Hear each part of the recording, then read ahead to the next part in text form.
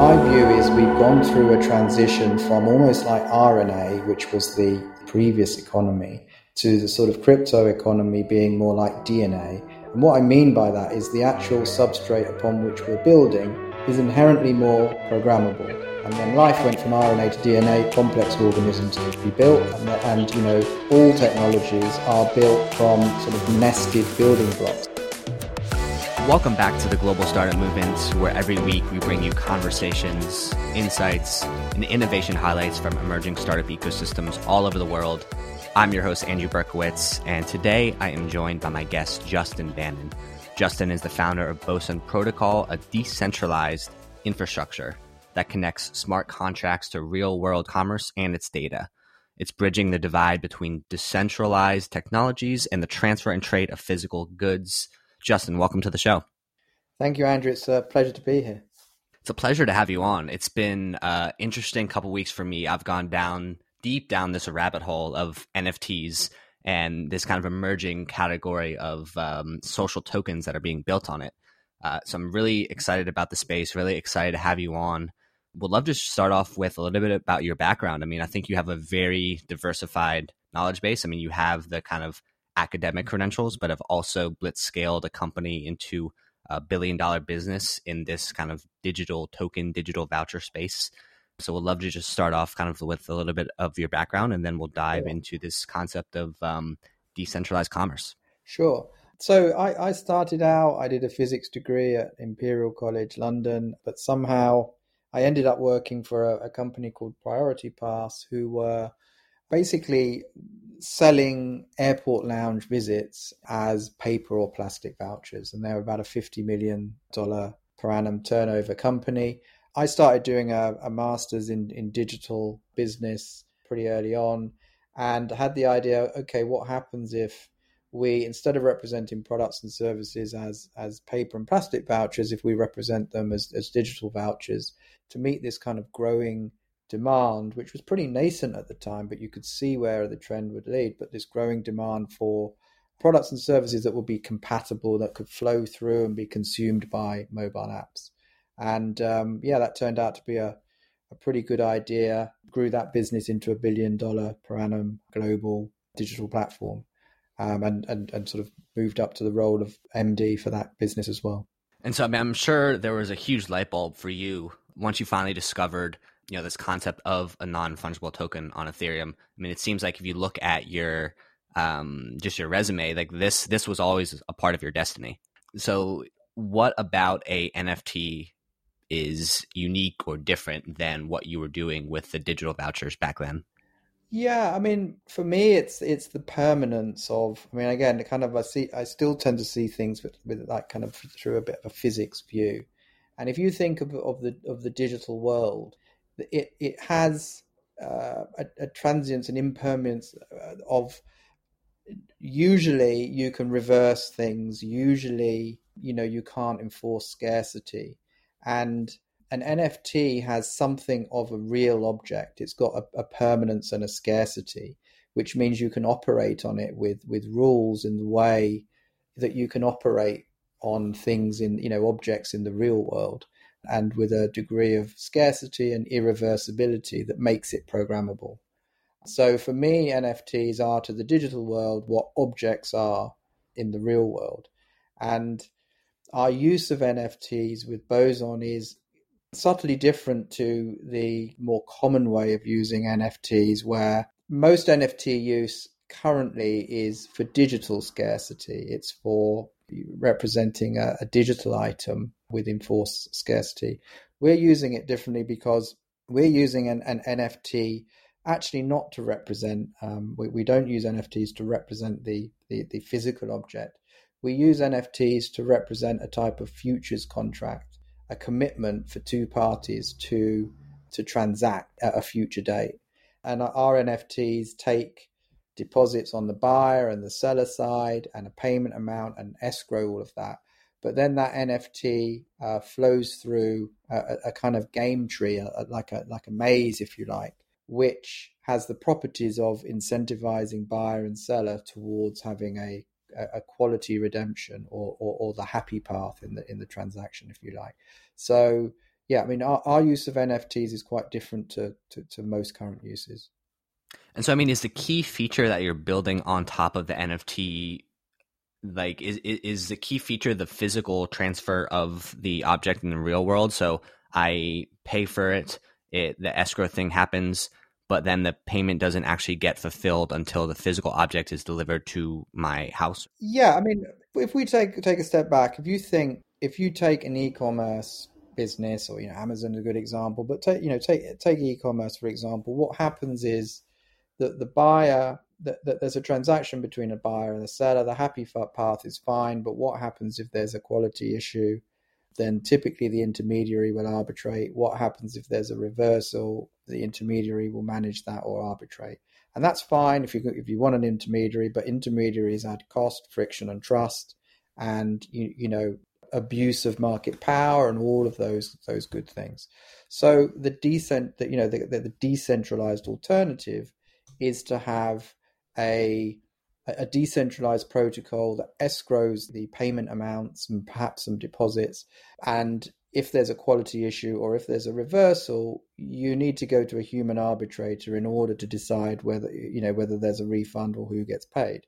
The problem with inserting human arbitration into these systems is it adds cost, trust, and friction that really kind of breaks a lot of business models and certainly shrinks the scope of use. And we discovered that pretty early when we were looking to implement an early prototype with a company called Dex Freight, who are a decentralized logistics platform, and they wanted to reward their truck drivers for they did like DeFi financing, etc. And they wanted to reward their truck drivers for financing or being on time with tokens. But truck drivers don't want tokens. What they want are real world products and services. So an early prototype of Boson Protocol was going to enable that. But if you have human arbitrators, we just couldn't afford to run it from an operational and a commercial point of view. It was just too costly, too much friction. It broke the system. And that's, that big problem was when I thought, okay, let's put my physics hat on. To what degree can we reduce arbitration? I mean, can we reduce it at all? Can we eliminate it completely? Or can we at least cross a threshold where, we get to sort of a practically autonomous system? And that's Boson Protocol.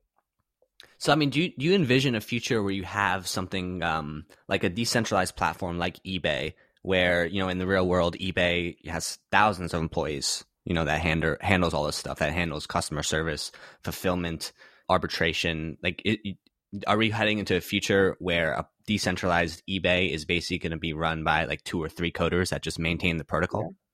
Yeah, that's part of our vision. We do these 2 things that e-commerce does. So we coordinate the transactions between buyer and seller, but we're doing that in a autonomous way.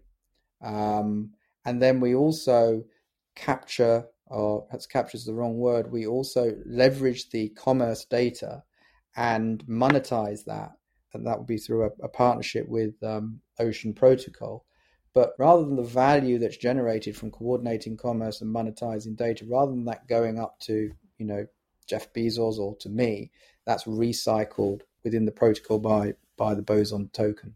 So our vision for Boson is to be that decentralized substrate for coordinating commerce transactions and also the kind of planetary level database for commerce data. And so you don't necessarily want to be eBay, but you want to be the protocol that the founder of the decentralized eBay builds on top of. Exactly. And that part of our strategy will be building some applications to drive network effects and that can be used as reference applications. So, for example, we're developing an application which would enable crypto native rewards, for example, crypto exchanges, crypto credit cards, in much the same way as centralized consumer finance needs to differentiate to avoid competing on fees. And they do this by offering rewards, etc.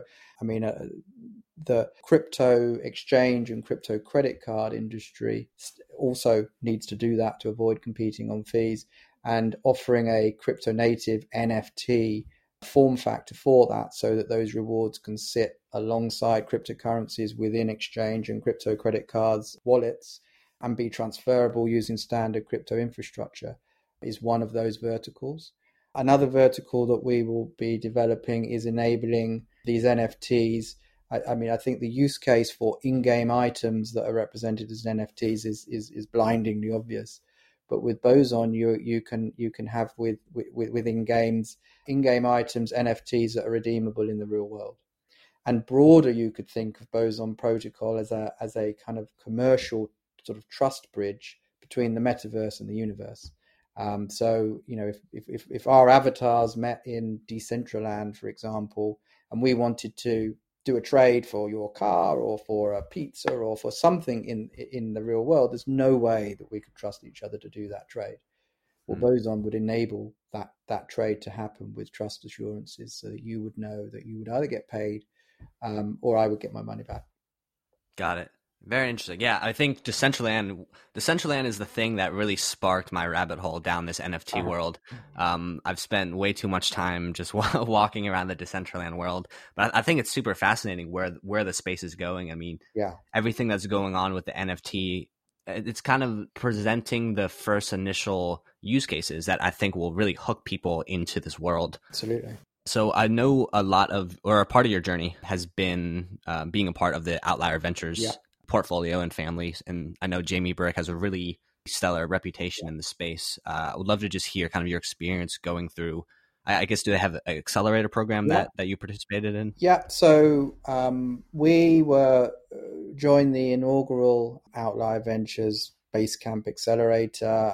We were really stoked to get on that. It was very competitive to get on. And, from day one, you're immersed with the best and the brightest minds and the best advisors, throughout that whole, and even after Basecamp, you've just got access to, whether it's token engineers, whether it's advising on, tokenomics and but just everything and anything. And there's nowhere that you could go in terms of a university course or a consultancy or anywhere to access that sort of knowledge. And they are, to us, they're like a third founder. We've worked together long enough. We're all like really good friends, and it's the best place for a Web3 startup to go. And so I'd be curious to hear how you assess building yourself versus partnering. So you mentioned that you're building on Ocean, and I'm sure you have different, integrations with other partners.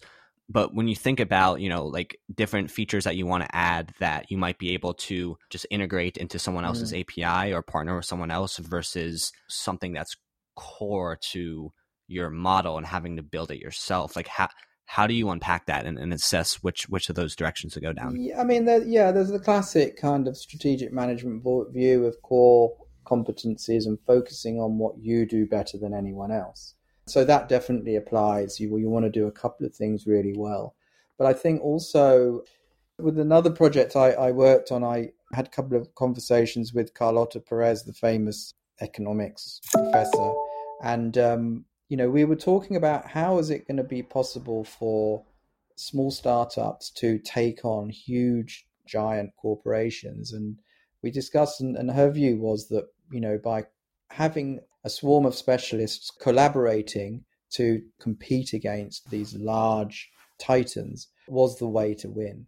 And you see, if you look at a lot of protocols within the decentralized space, the degree of sophistication and specialism is such that all you can do is be specialist in your area and be composable with them. And then, if you're going after a big market and you're going to disrupt a big incumbent, and you have, you've plugged together some of the Lego pieces of, for example, with us, with Ocean Protocol, and we've got a number of other partnerships that we'll be announcing over the coming months. It's a really powerful proposition that you can assemble. So focusing on what you do best and connecting with other specialist protocols is super competitive. Yeah, I agree. And it's really, I mean, it's just fascinating to watch what's going on in the DeFi space over the past couple months, mainly because like some of these protocols, because they're building on infrastructure that already exists and that's already there.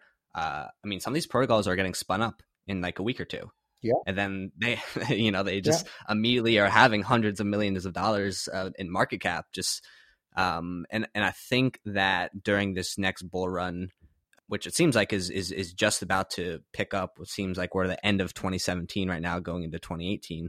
I think that fundamentals will matter a little bit more, but it just seems like there's still going to be this kind of unique irrationality that is, I think Vitalik had a really interesting quote on how everybody thought that the crypto market was going to become more like the stock market. Whereas this year, the stock market is looking a little bit more like the crypto market. yeah. I think there will be kind of a core of base layer protocols like Chainlink and hopefully Boson Protocol, right, that are really able to have the numbers to actually justify the valuation. Yeah. But it seems like it's just irrational exuberance that's going on in the DeFi world. I think is a pretty good indicator of what's about to happen over the next few months in the space. Yeah, I mean, look, my view on all of this is I studied a lot of techno-economics and, what technology means. And my view is we've gone through a transition from almost like RNA, which was the previous economy, to the sort of crypto economy being more like DNA. And what I mean by that is the actual substrate upon which we're building is inherently more programmable.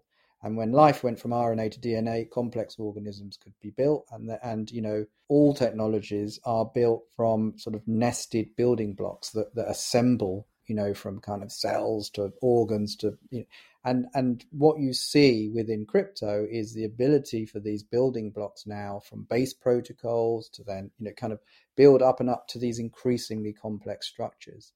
And for sure, there are going to be failures and there are going to be, bugs but it's an anti-fragile system. So each time you have one of those kind of blips or crashes, the system becomes more resilient and, the progress goes on. So, I did actually write an article a couple of years ago on this, but I see that it's a new type of economic system that's going to build fundamentally more complex structures on top of it. Yeah, I agree. I think what's interesting is you also have, I think, all the components that are needed to really understand and put together a proper tokenomics. When you look at your ex-physicist background, I believe you got a degree from Imperial College. Is that right? I enjoy the subject. My perspective is more on a high-level system business model or sustainability model. I am fortunate that we've got some really great advisors with Trent McConaughey, Michael Zargam, and Zeynep Gerchuk as advisors that we can, develop the token models with. So I would bow to their kind of, greater knowledge. But my view is kind of a higher level system view. And then the token model is really how you kind of operationalize that, how you kind of cast that into a token model. Do you think with where we're at in the decentralized commerce space right now, is the bigger challenge the technical challenge, or is the bigger challenge the distribution and adoption challenge? I think the technical challenge is substantial. I mean, I view things differently. I like the challenges because they're barriers to entry. They're good. Right. They're walls, right? If you've just on an open plane, then it's a red ocean. So, my co-founder Gregor was the teacher of multiple blockchain technology courses in my blockchain masters. So, he's just kind of a guru and all of that stuff. So it's a barrier, I guess for others. The adoption, that's massive because you've got major UX and performance issues. But really, the same things apply in terms of how to hack network effects, how to hack growth, and you've got more tools, right? So we will be using a form of, we're kind of calling it farming, but it's supply side acquisition incentives to onboard merchants. And with tokens, you've got these additional toolkits tools in your toolkit to incentivize early adopters when perhaps there's not platform utility, and to overcome this kind of, the platform bootstrapping problem where without buyers, there's no value for sellers. Without sellers, there's no value for buyers. You can kind of net that off by just rewarding with tokens early. So yeah, I mean, for me and Gregor and the team, it's like we're playing this kind of video game where we're building a core protocol as part of the future decentralized web, and we love all these kind of tools and weapons that we have to play with. Awesome. Well, Justin, thanks so much for coming on the show, and best of luck with what you're building. Thanks very much for having me.